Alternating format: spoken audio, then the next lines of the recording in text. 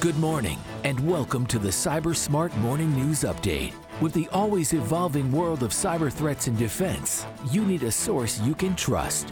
FBI retired Special Agent Darren Mott guides you through today's intricate cyber landscape and brings you the latest headlines and insights and what it means to you. Let's dive into today's cyber news. Good morning, friends. Monday, February 26, 2024. This is the Cyber Smart Morning News Update. I am your host, retired FBI Supervisory Special Agent Darren Mott. I thought it was going to be a light weekend of news reporting. It is not. I have several. How many tabs I got open here? Eight. I have 9 actually. The ninth one was just something I looked up before I got on, so I didn't sound stupid when I talked about it. But there are 8 stories to talk about, so we'll get to them real quickly and get on with the rest of our Monday. First one is from theregister.com. Brandon Vigliarolo reporting. Judge slaps down law firm using ChatGPT to justify 6-figure trial fee. And I found this one just to be amusing to talk about because it shows the stupidity of people and learn, especially lawyers. So there you go. Use of AI to calculate legal bill utterly and unusually unpersuasive, said the judge. You'd think lawyers, ostensibly a clever group of people, you would think, would have figured out by now that relying on ChatGPT to do anything related to their jobs could be a bad idea. But here we are yet again with a judge rebuking a law firm for doing just that. The legal eagles at New York-based Cuddy Law tried using OpenAI's chatbot, despite its penchant for lying and spouting nonsense, to help justify their hefty fees for a recent one trial, a sum the losing side is expected to pay. New York City Federal District Judge Paul Engelmeyer, however, rejected the submitted amount, awarding less than half of what Cuddy requested, and added a sharp rebuke to the lawyers for using ChatGPT to cross-check the figures. The briefs basically cited ChatGPT's output to support their stated hourly rate, which does depend on things like the level and amount of research preparation and other work involved. And there's a little more to this if you want to read it and laugh a little bit. But it makes the point here that ChatGPT is simply a tool, and not a tool you should rely on for everything. Heck, I'll be honest with you, I use it for stuff, but I go through the stuff that I have and make sure that what I'm saying is still correct and accurate and not just blindly taking the results and going with it. So, I mean, again, it's a tool. It's a good tool, but use it wisely. And if you're for stuff like this, for law stuff, I wouldn't want my doctor saying, hey, ChatGPT, tell me how to remove this guy's appendix. I certainly would not want that. So, I mean, there's reasons you can use it and reasons you should not use it. For these lawyers, this was one of those reasons not to. So a funny story. Anytime you can dig on lawyers, why not? For the lawyers listening, my apologies.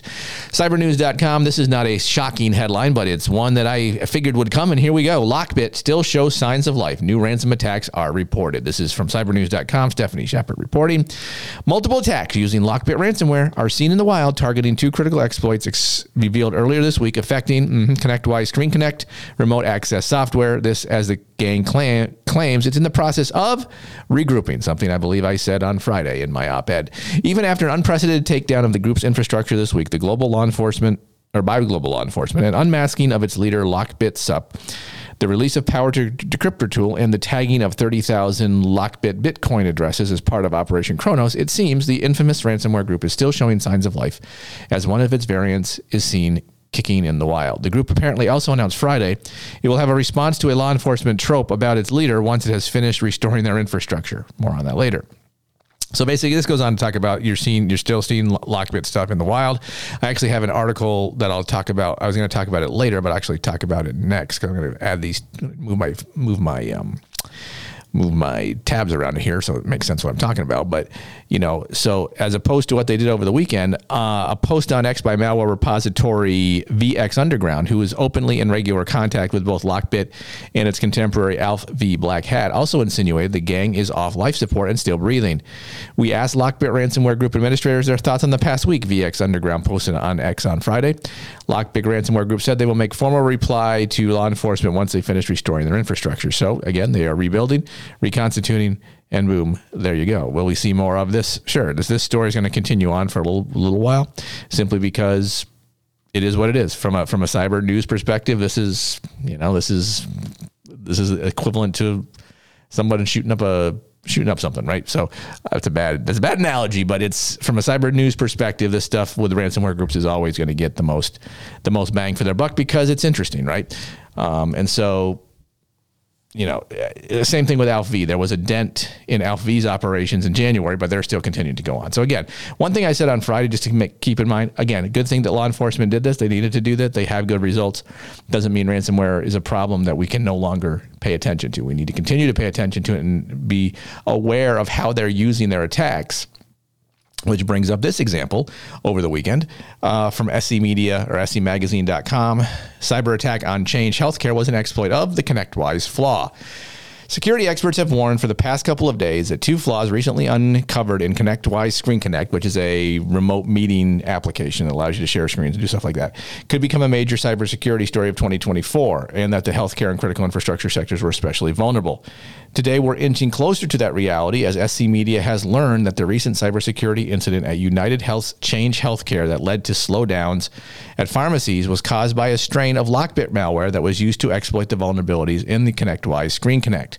Toby Gowker, Chief Security Officer at First Health Advisory, stressed that while it was a Lockbit strain of malware, does not mean that the recently really take down Lockbit getting responsible. He doesn't know. He's guessing.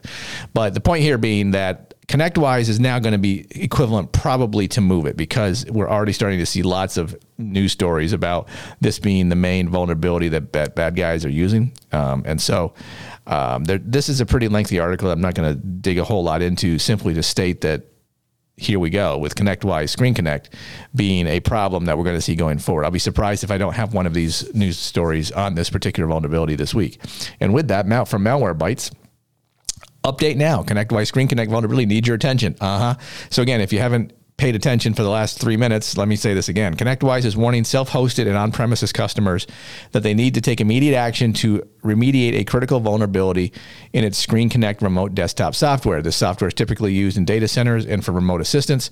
Together, ConnectWise partners manage millions of endpoints or clients. A shadow server scan revealed approximately 3,800 vulnerable ConnectWise Screen Connect instances on Wednesday, most of them in the U.S. So if the shadow server group can do this kind of intelligence, and they posted it, like I said, here it is, so can the bad guys. The bad guys know where these are. One of these vulnerabilities is rated as a 10 on the CVSS scale of 0 to 10, with 10 being the worst. The other one is 8.4. So both pretty bad.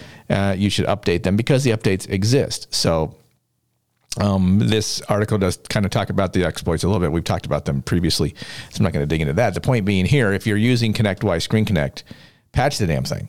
Patch it today. Patch it yesterday. Patch it. Otherwise, bad guys are coming for you. All right, from bleepingcomputer.com, Axe Sharma reporting, RCMP, the Royal Canadian Mounted Police, investigating a cyber attack as its website remains down. So the investigation is on itself.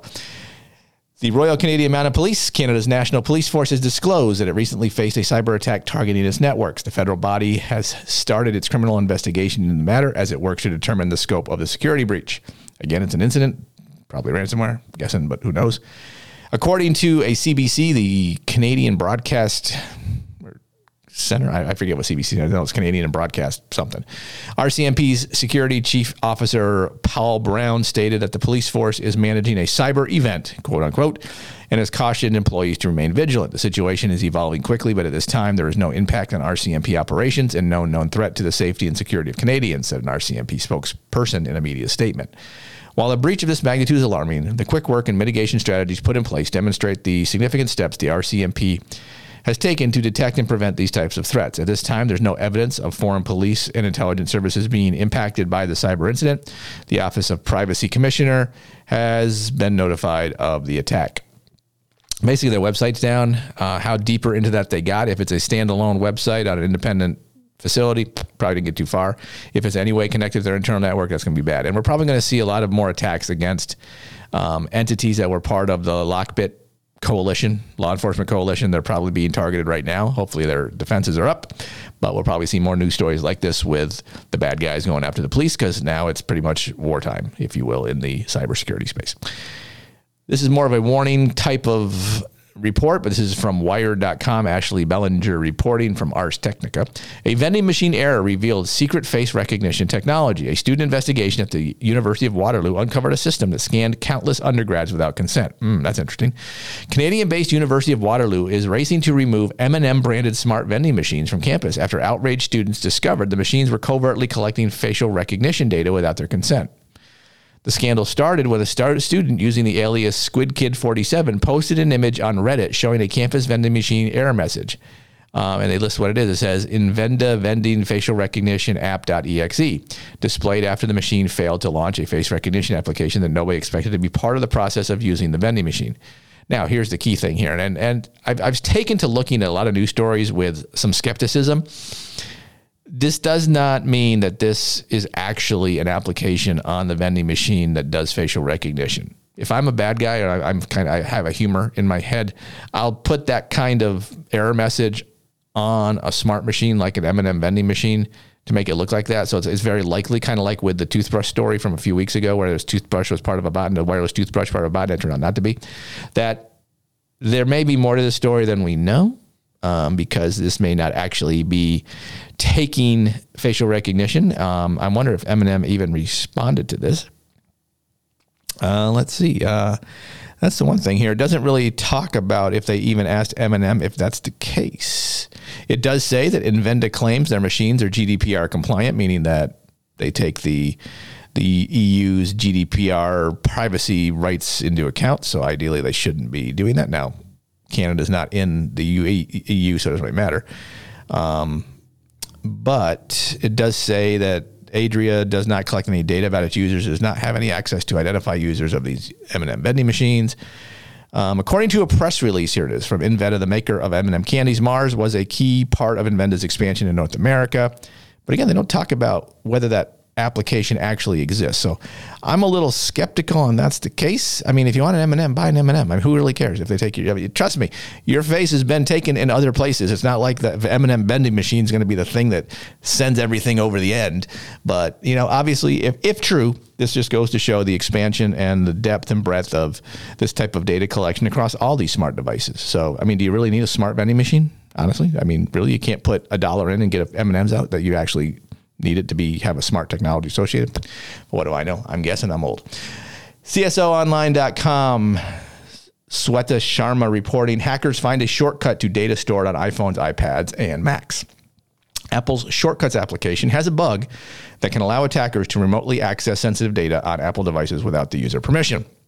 Apple has advised users to patch their devices against a vulnerability affecting the Apple Shortcuts application that can allow hackers to access sensitive data without invoking user permission. The particular flaw, which has a CVE number, which I'm not going to read because no one ever cares about that, but I'm sure, has a critical rating of 7.5 out of 10, means it's kind of bad, but not end of the world bad, because of its zero-click exploitation, affecting a range of Apple devices, including MacBooks, iPhones, iPads, and Apple Watches, as they all support the Shortcuts application.